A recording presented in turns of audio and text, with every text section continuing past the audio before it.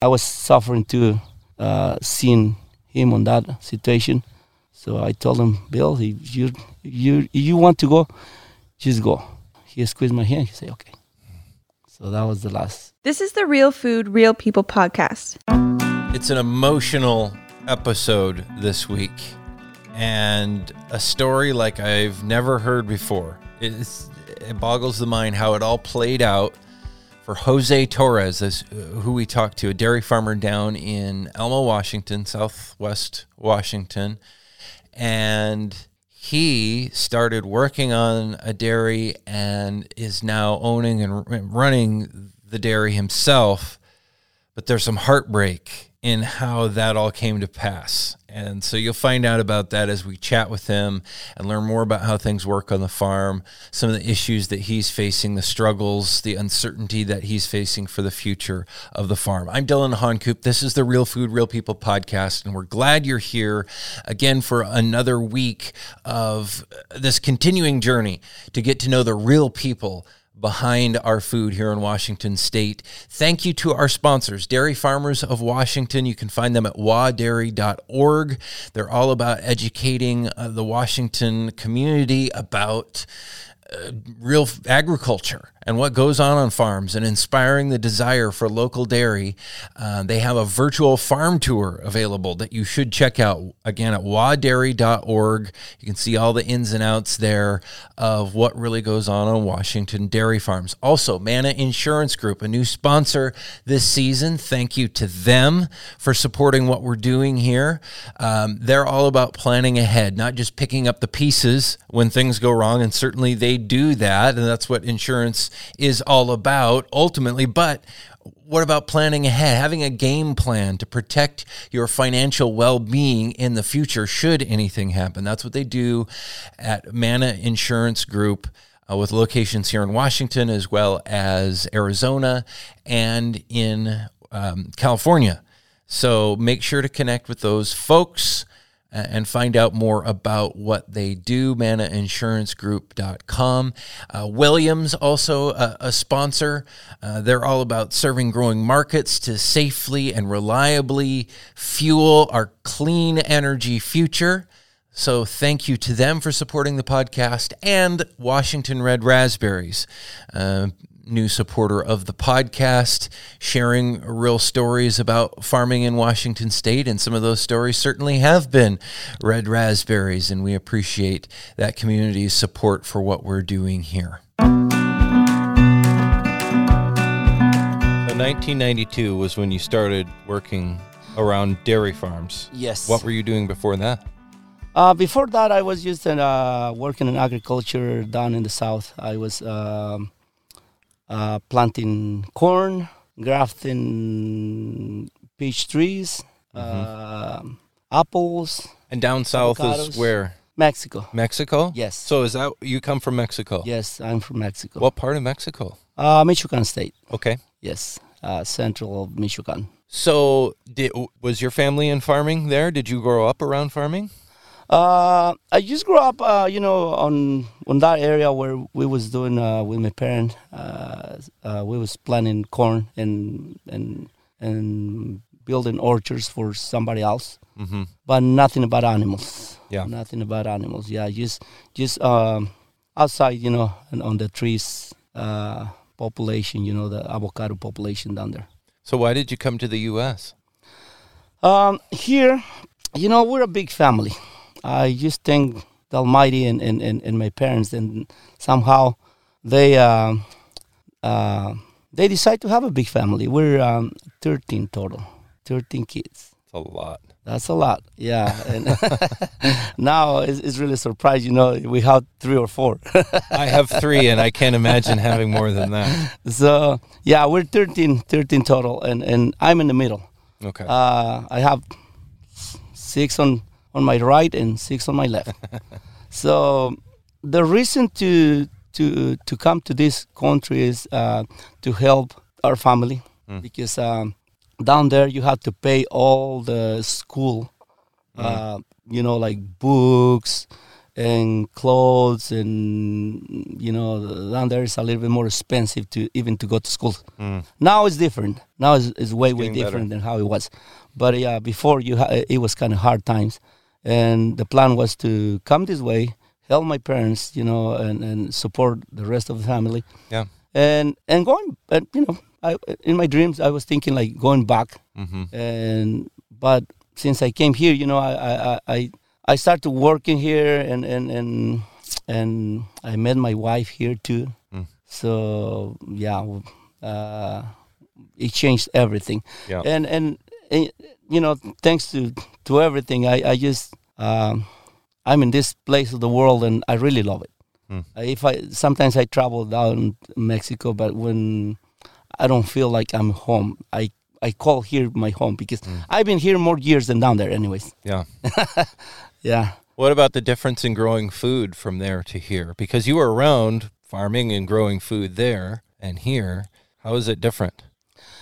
Down there, because we were always working for somebody else, is I think it's not much difference when you have in your mind than the product that you offer, no matter to your neighbors or or you have a stand or something to sell it.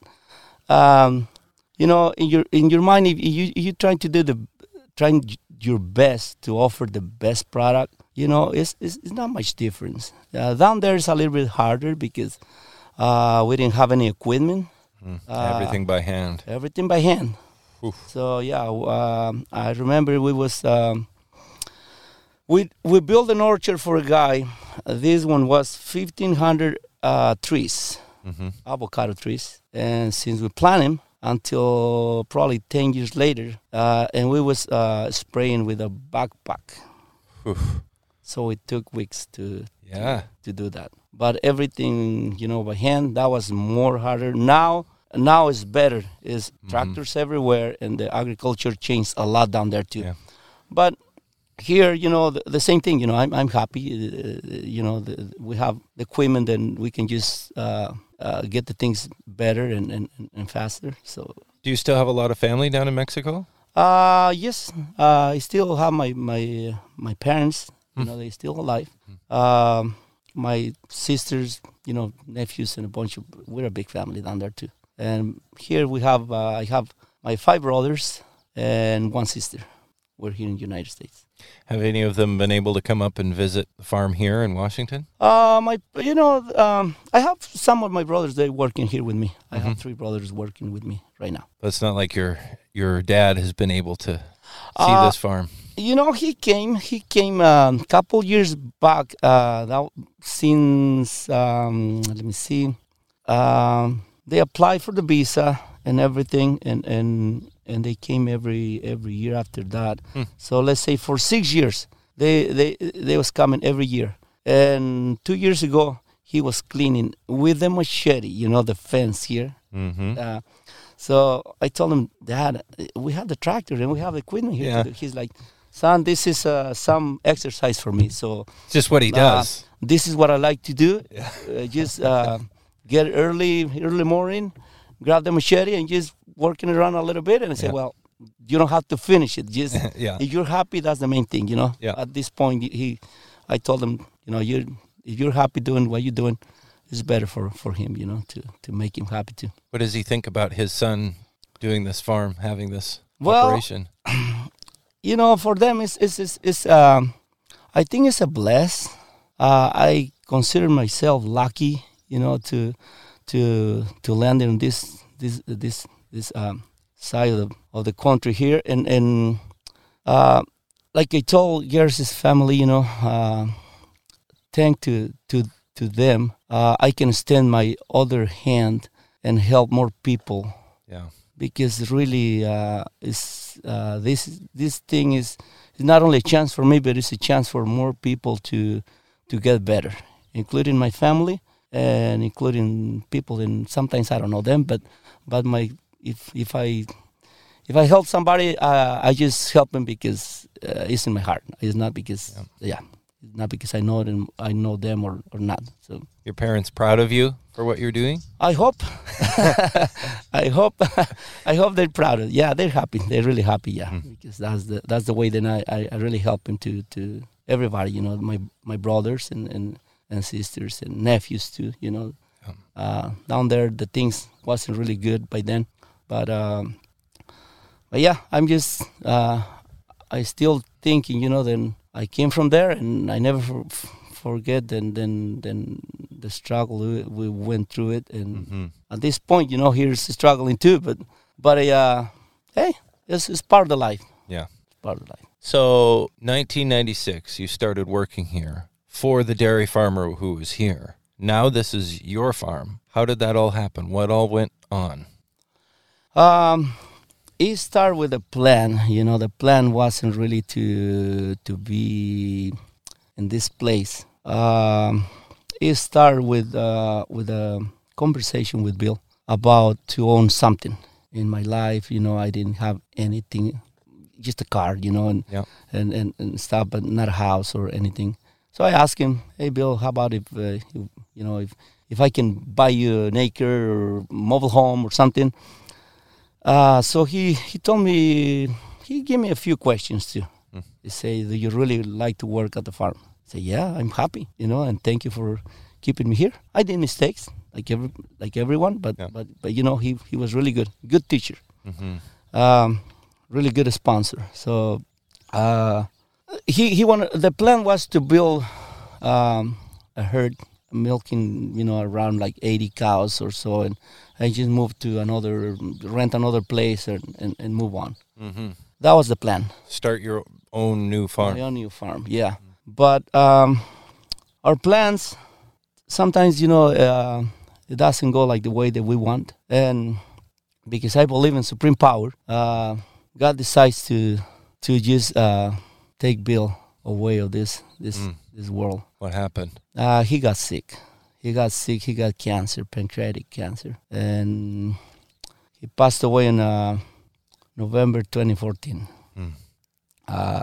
Years back, you know, he teach me how to make the orders of everything, most of the things.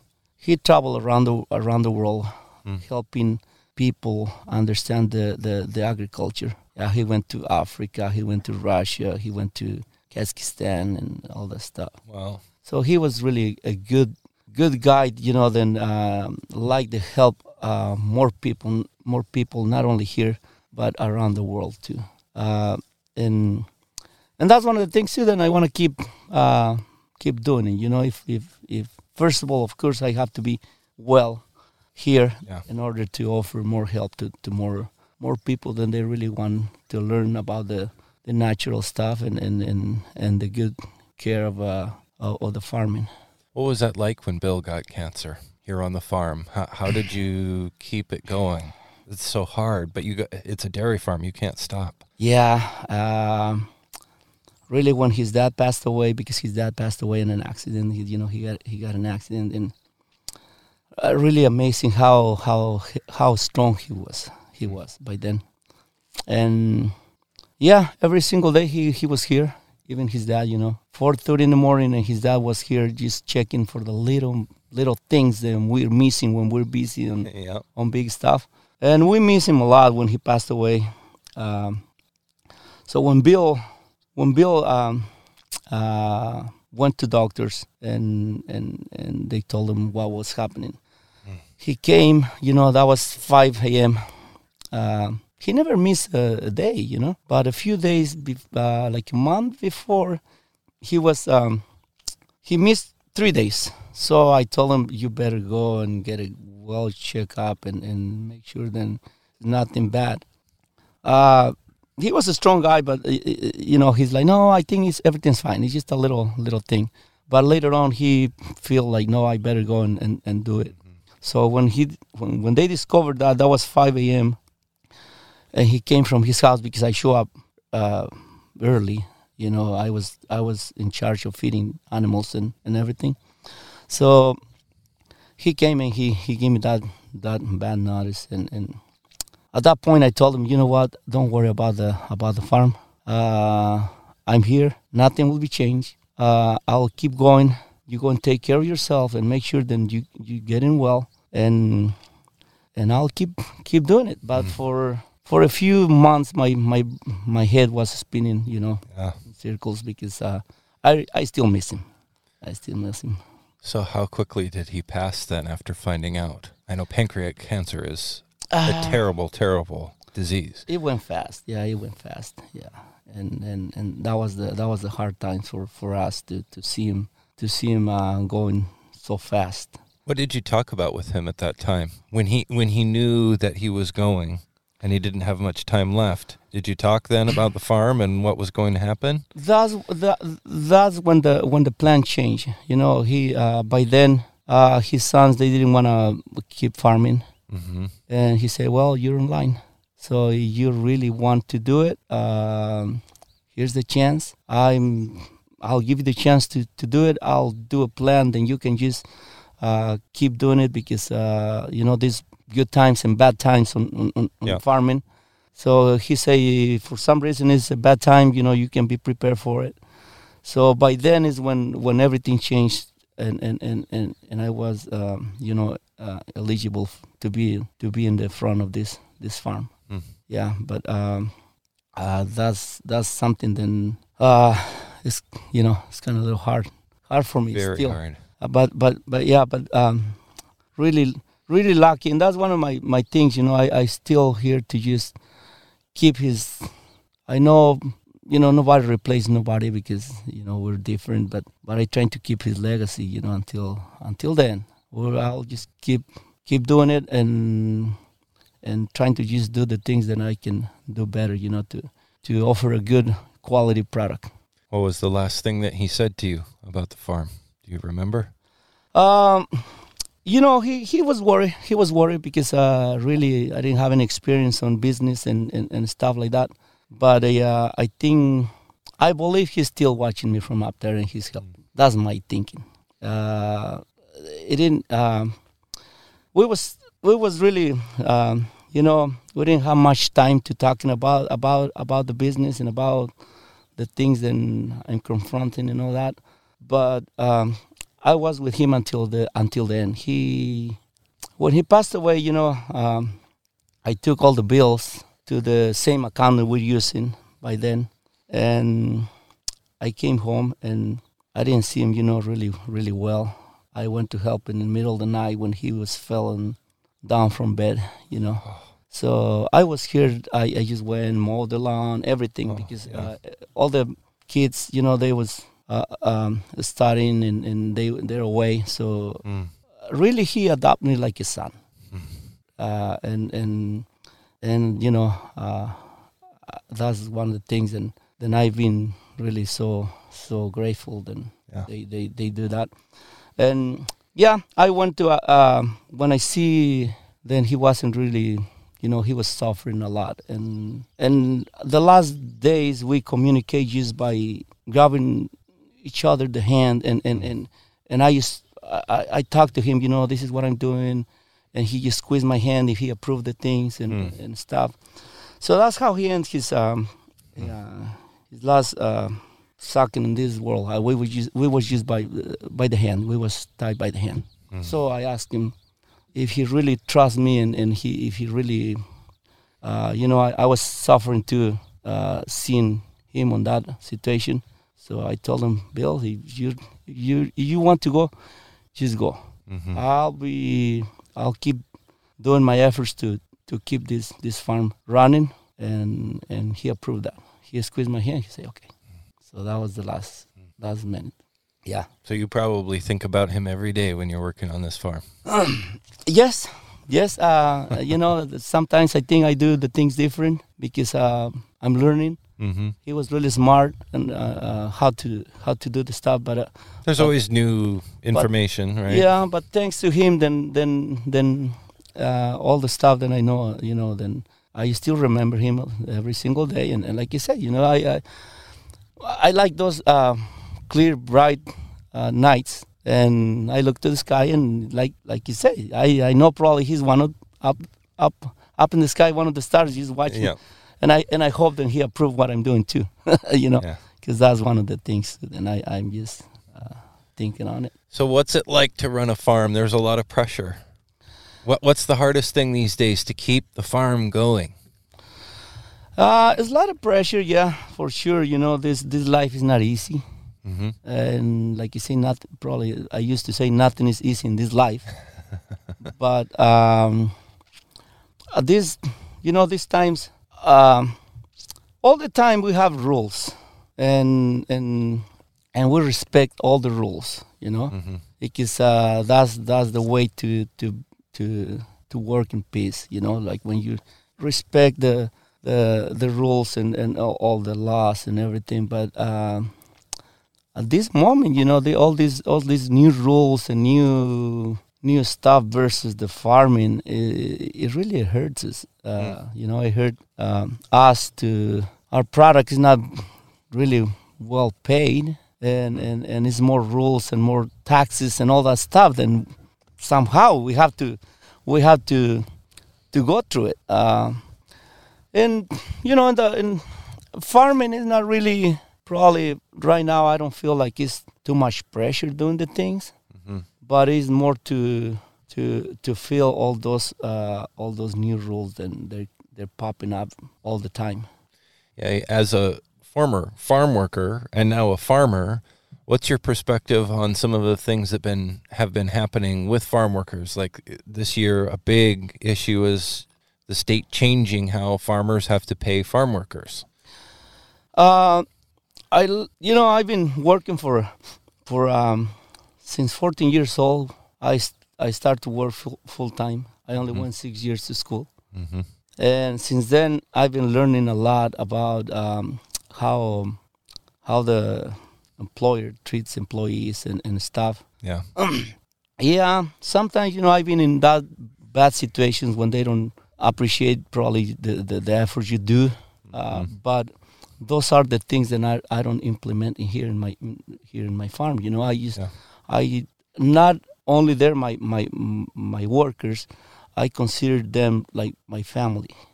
Some of them they're my family members, but another ones they don't, and I try to be fair with everybody. If on these new rules, over time and stuff, I don't know why, but here I give benefits. Sometimes they need to investigate exactly what, how or why they decide to just push that overtime. Yeah, if it's like I told the workers, I'm not saying then I'm not gonna pay you overtime. No, of course. If they I know then they're good workers, and if I have to pay them overtime, it's fine.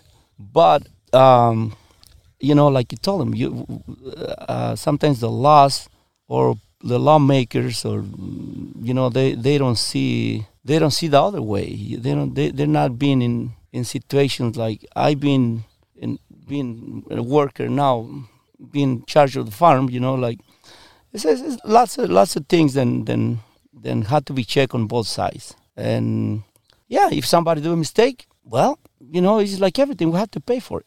If we do, if I do a mistake, I'm considered, I recognize my mistake, and if consequences come, well, that's the things. But we can just probably lawmakers. They need to make sure then they can talk to people too about it, because sometimes they trying to help, but then at the end they're not helping. They're just doing more.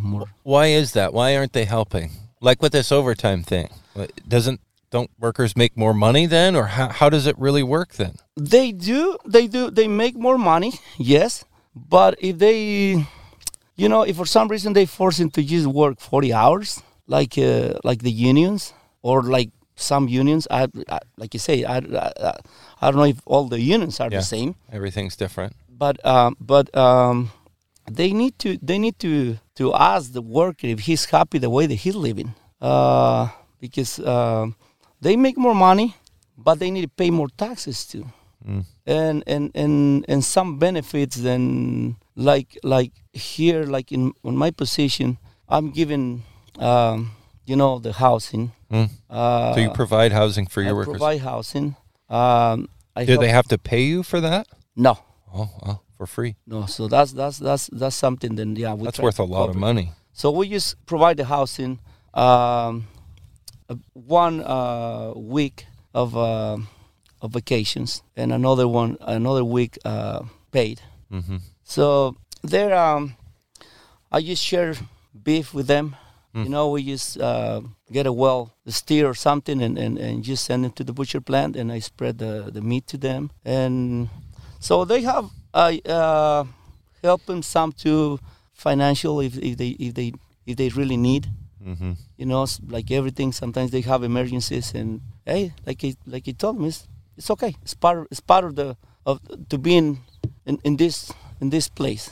Yeah. So sometimes if they don't see those good benefits, and other ones, I bet then lots of farmers they helping more or they giving more incentives and all that. At the end of the year, I just do some Christmas bonus too. Mm-hmm. So all that. I think it's good. I think it's good to treat them that way. That way they can feel comfortable too. Then you care about them. Plus, every single day you have to just like I told them. Every Saturday we just it's a lady. Then she's selling tamales. So I'm buying the tamales every Saturday.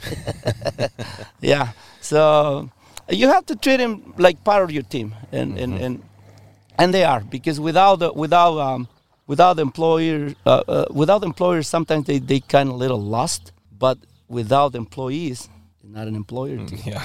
So it's I told them I'm even like you guys with a different kind of schedule to do, but I'm not considered myself above them or below them. So it's just something that we can just work together the same way. So, but you're saying that the lawmakers aren't paying attention to all of these elements of basically the community that you're creating around these jobs. So what happens then? I mean, what's bad about their decisions, and what's happening like with this overtime thing? I think in that first of all, we wasn't doing anything wrong, because it's supposed to be under the law. Then farmers, why we should pay overtime before. Yeah. That's the reason we use, and no matter if I'm paying right now overtime, they still have the same benefits. Mm-hmm. But because farming had that exemption. Yeah. Like flight attendants and realtors, and there are other people who have that exemption, and farming did too, where time and a half wasn't required after 40 hours. Yep. And here my workers, they not only because they're working here, but you can just talk to them and they're happy the way then I treat them and when they need something to go with their families, and I'm willing to just cover them, and that way they can be happy with their families too. And I think the over time, like I say, we wasn't doing anything wrong. Why they come up with that without checking the most of the farm workers? If we're fair, they should check the other person before they start to just impose some things. Do the farm workers, do your employees like the whole time and a half thing? Has it been good for them? They're okay. They're okay right now. I just I let them know what's going on, and but in the other way they like, well, yeah. Some of them now, then when they're working, the wife and the guy, now they need to just pay other than just Mm-hmm. So I tell them, well, that's the way to live in this world, in this country. So they're happy, and but on the other hand, they're like, I'm not sure if they really want to keep going or not. If you were to speak directly to those lawmakers, what would you say to them about all of this? Well, I think I'll just tell them they have to consider the farm work is not easy. This time is we've been hitting kind of a little hard. Commodities, the commodity prices are so high. Our milk product is the milk price is not really doing well. Mm-hmm. So they need a balance. They need to balance the things. Because for me, if what I'm thinking is like if my product is well paid, I'm not gonna say anything. Yeah, let's spread them and the people then they're helping you to build the pie, but if it's not fair, looks like we're just hitting hard in different directions and not really good well paid products. So how can we just support all this pressure? They can get more be involved more in farm workers, because I don't know if they really been in a farm or not, or made some of them they farmers in a different situations or something, but they'll probably be good if they can just check the farm and understand how hard it is to have farm and being fair. I think I ask him to be fair in both ways. I understand that they wanna do better for workers, but they need to do better for the employers too. What it'll take, I'm not sure. We just tell them like then this is some hard situations and we have to be together. For some reason we put them there like a leaders or leading the state. So yeah, just not only checking. We're not gonna compare Seattle with this area, Mm-hmm. Yeah, they want to increase big amount of pace up there, but it's not the same down here. So if they check in one thing, they need to check the other side too. It's just like they need to be fair on both ways. And before they pass some laws and that they can get together with people that really works on a farm, and if they approve it, hey, it's fine. But if they disapprove, not only because one doing mistake, they want to generalize everybody. Probably that's not fair. Then they find something wrong in this piece of the land, and they're like, okay, the whole land is bad. No, I think in my view, maybe I'm wrong, but I think that's the way to probably to level the things. Is checking all the areas. They'll do damage to lots of people. Then probably that's the people. Then we have to check with them before we decide to do something and just passing like a law. That's my view. I'm not sure if I'm if I'm right or not. But why they decide to do that when they're not really checking on the whole line, not only on one side of the hose. They need to check both sides, Yeah. So what do you think is going to happen? Well, at this point, I'm not sure exactly what will happen. Our goal is to just keep doing the best we can here. Like I say, we've been working with the Department of Ecology and all the all the departments that involved to be in the state and dairy farms and so we're not doing we're doing everything right to keep going and I think we're not doing anything wrong at this point. So if that's something then they they think about it up there if they need to check because they really will be a big damage to not only one little thing. It'll be a big disaster if they trying to take that over time, on the back years. And plus, I think it's 12% they want to charge. Well, that had been talked about at one time. Well, I wonder who really imposed this or what benefits are for who. because at this point is no benefits for the workers. I thought about it. And we used to say down in South, and when they do that, is they have a cup of coffee or something. They stick the finger and they just go over your lips. That's how I think that's how they trying to do. Is not really benefit for the whole. So you think there's something else going on? Somebody else who benefits? I think so. And I mean, I think it's fair to allow them to do it, but they need to think about agriculture too. Like cities need the agriculture. We're the ones that supply all the vegetables and food and everything. We need them too because big factories, and they can build tractors and all those machines that we use. So to live this world, I think better is like if we treat equally each other, not trying to rip each other. That'll be a better world.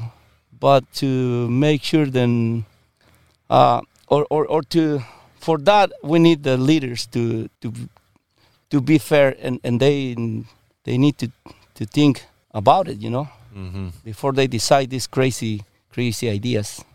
What do you think about some of the things that people pushing this whole idea have said? I know, like the Supreme Court and even Justice Gonzalez wrote quite a few things about farm work and how basically it was bad, and farm workers were working for sub-poverty wages, and there was racism and all of these things that kind of went into his decision on this. What do you think about all that? You say you think there's something else going on with all of this. Is that a part of this? I don't know exactly how Judge Gonzalez view on his farm view or times when I don't know if he really works for a farm or at any farm, or his relatives or somebody, but if he thinks that he needs to probably at least prove them why he thinks that, because really we come here to work, like he told you when I came to this country, I'm here to help my family and help people. Yeah, but if he's deciding to do this, then we're just working like his race and everything. I don't think so. I think it depends how you treat the people. That's the way that they treat you. And in my mind, I always say then it's better to do friends. It's more easy to do friends than enemies, and it's better. Yeah. So I don't know exactly why Judge Gonzalez has this decision. What's his view? But or where he went to work, then they treat him that bad, or if he really be in a farm. I don't think I'm an example of a farmer, but I'll invite him to come and I'll treat him here the best way that he can be comfortable to. Yeah. That way he can have another idea. So tell me about your farm. Talk about the process. What do you do to produce milk? Well, being this farm or at my place, we start about 5 a.m. Start to feeding the animals. We're milking 300 cows. 3 times a day. Only the high producers, where they have the high peak. After 35 days in milk after deliver the baby. So they're the ones that they been milked 3 times.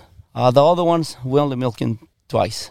So do you keep them in like separate pens? Yes, we had 3 pens. Okay. 3 pens with 105 stalls, and we only put 100 cows. That way they can have 5 stalls free to live comfortable. And we start at 5, feeding the animals, and of course the milker starts around 4 a.m. So they show up 4 a.m. 3:30 they can prepare. They can just drink a coffee, before they start. Yeah. Yeah, I allowed them to do that. I told them, if you're happy, you can do a better job. So so I told them, just come in, clock in, get your coffee, fresh coffee, and start to prepare the equipment. Go bring the animals, and after all that, they put the first pen in, the first 100 cows, and around 5:30 we put the second string in. By then we're like 2 or 3 people outside. We clean the stalls every single day. Every time we put the cows in, we clean all the manure out. We bed them every single day with wheat straw. Straw? Yes, we have wheat straw. So we have a big top grinder that we can chop all those big bales and make sure everything's clean. I use a little bit of lime. That way, every other day I lime stalls just a little bit to kill the bacteria and make sure everything's is okay. We do that. I lock the cows. We lock the string after they come out from the milking parlor. We check the computer, see which cows they're being in heat. If someone is, not doing well or something, not only visually, but we check the computer, make sure we have a program that allows us to keep track of production and estrus and, a really good program. Yeah. So we do that. We take care of them. We check water troughs clean them every other day.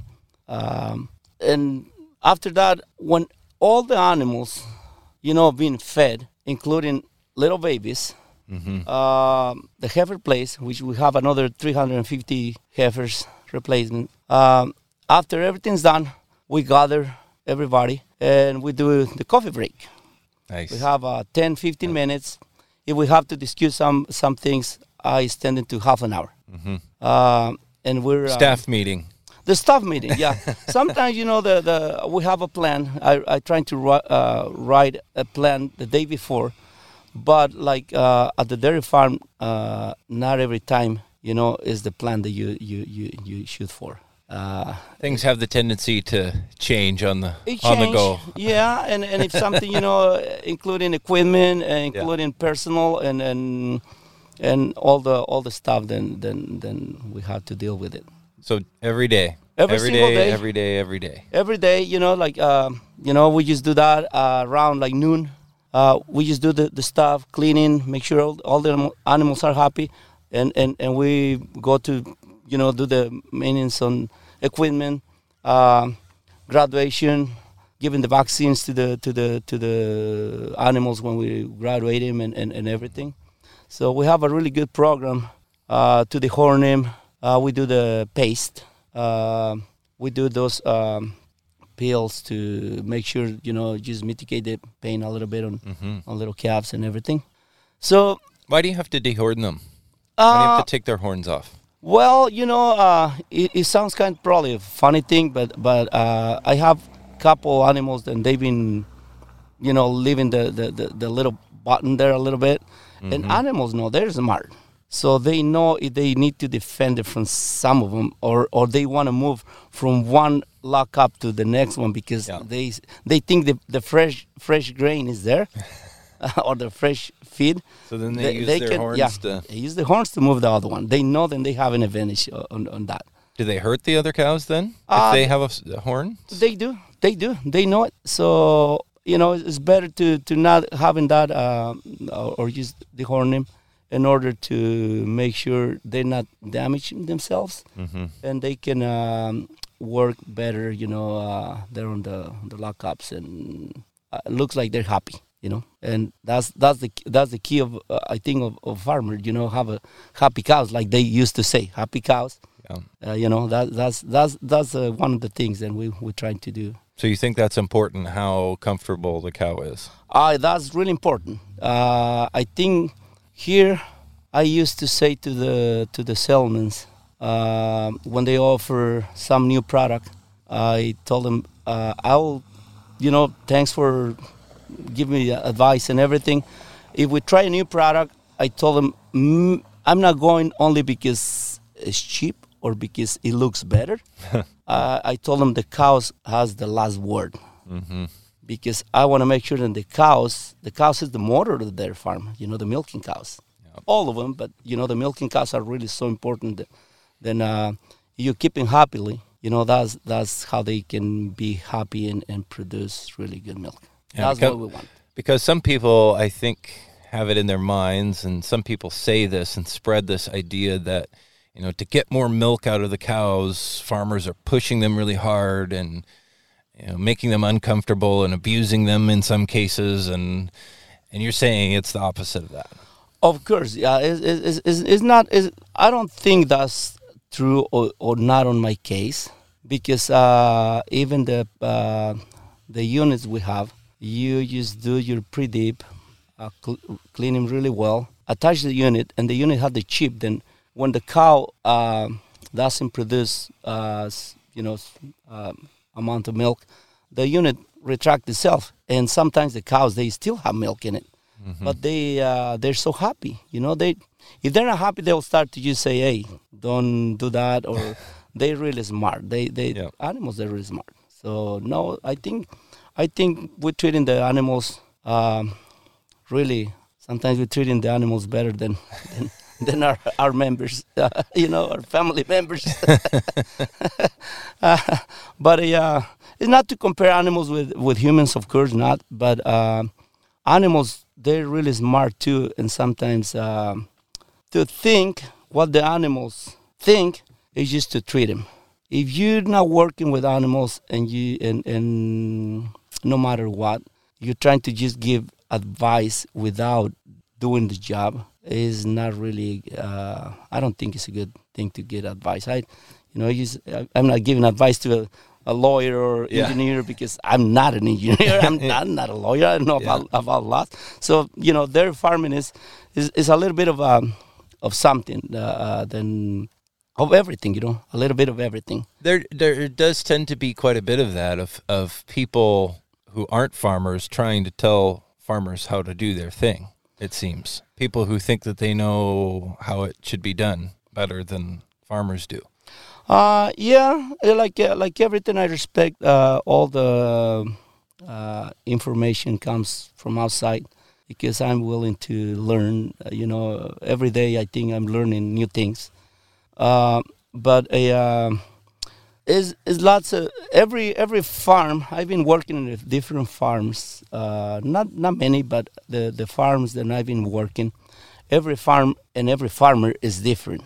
Mm-hmm. So, like always, if you see something then you don't like in the other farm or the other farmer, well, now that I have the opportunity to put my ideas and different ideas from even my workers, I told them I'm open for ideas, because that's the way to be better. Just open mind for good ideas. I can tell with the way that you're talking about the cows and everything that you know about the animals, you're what people will call a cow man, or you're a cow. You really study the animals. And it's almost kind of an art, it sounds like, to be around them and know if they're doing well or not. Yes. It just it's another thing, like being with your kids. When you know your kids, if they're a little bit sad, how they look. Mm-hmm. Animals the same.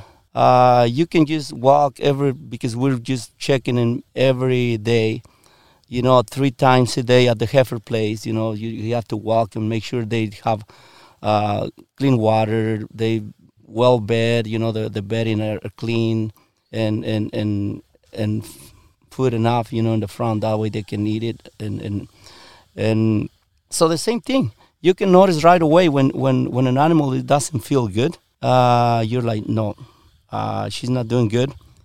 When I've been catching a few animals, like everybody, my milkers, sometimes they don't catch an animal, then probably they a little bit kind of not looking good. Mm-hmm. So because I walk the pens every day and I can catch an animal, then she's not looking good. She needs to be checked out. I bring it into the hospital.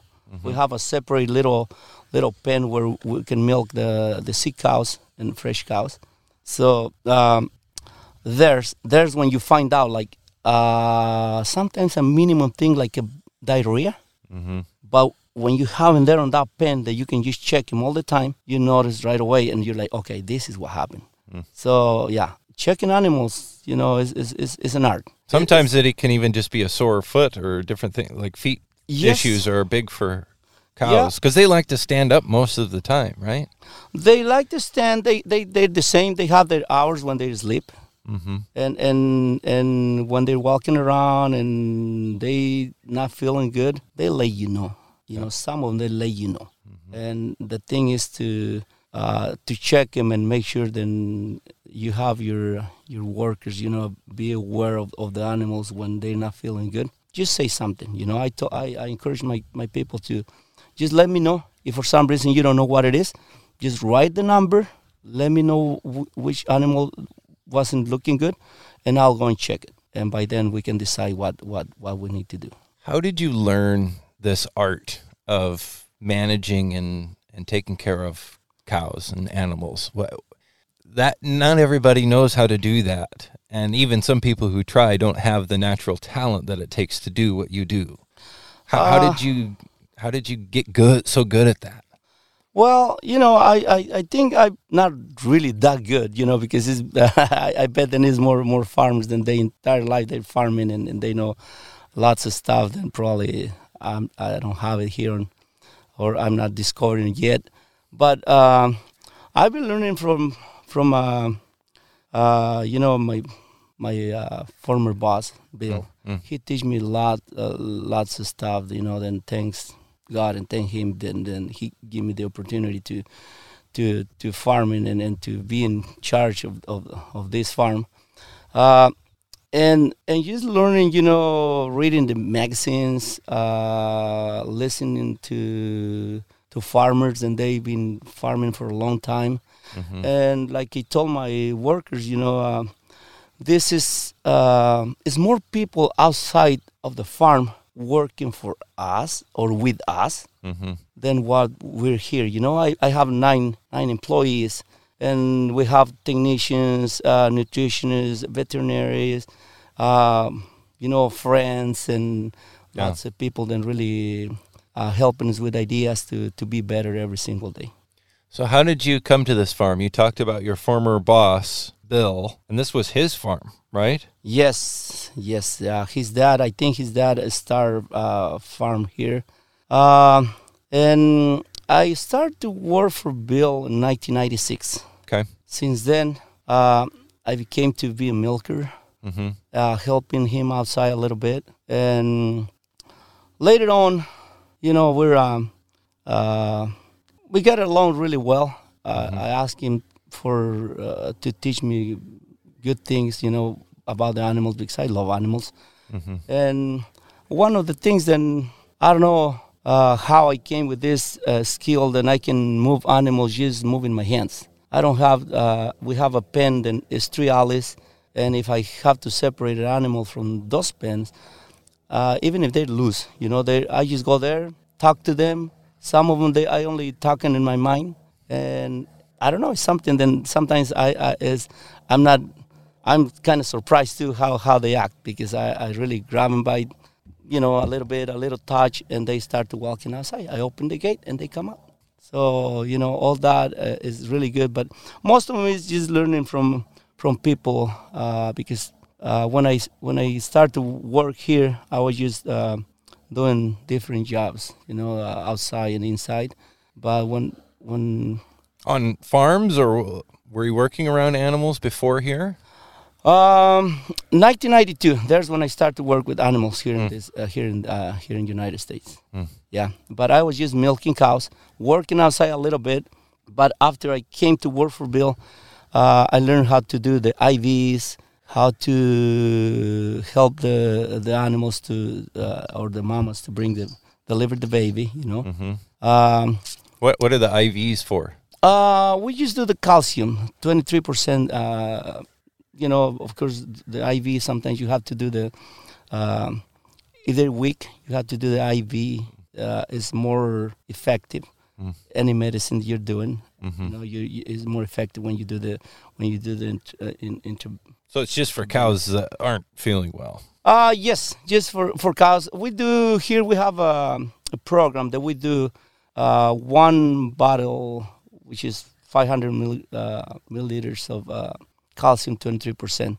Every fresh cow after they deliver the baby, we do that. We do the calcium. We give some vitamins and hoping for the best. Yeah. Yeah. Well, thank you for sharing what makes this all work, and especially the story about what happened with your former boss. I mean, that gets me choked up a little bit because I cannot imagine going through that, but then having that sense of duty and yet privilege that he trusted you to carry on his legacy. It's something, it's something, yeah, it really, made me a little bit kind of, I had to accept it and his decisions, and I'm not,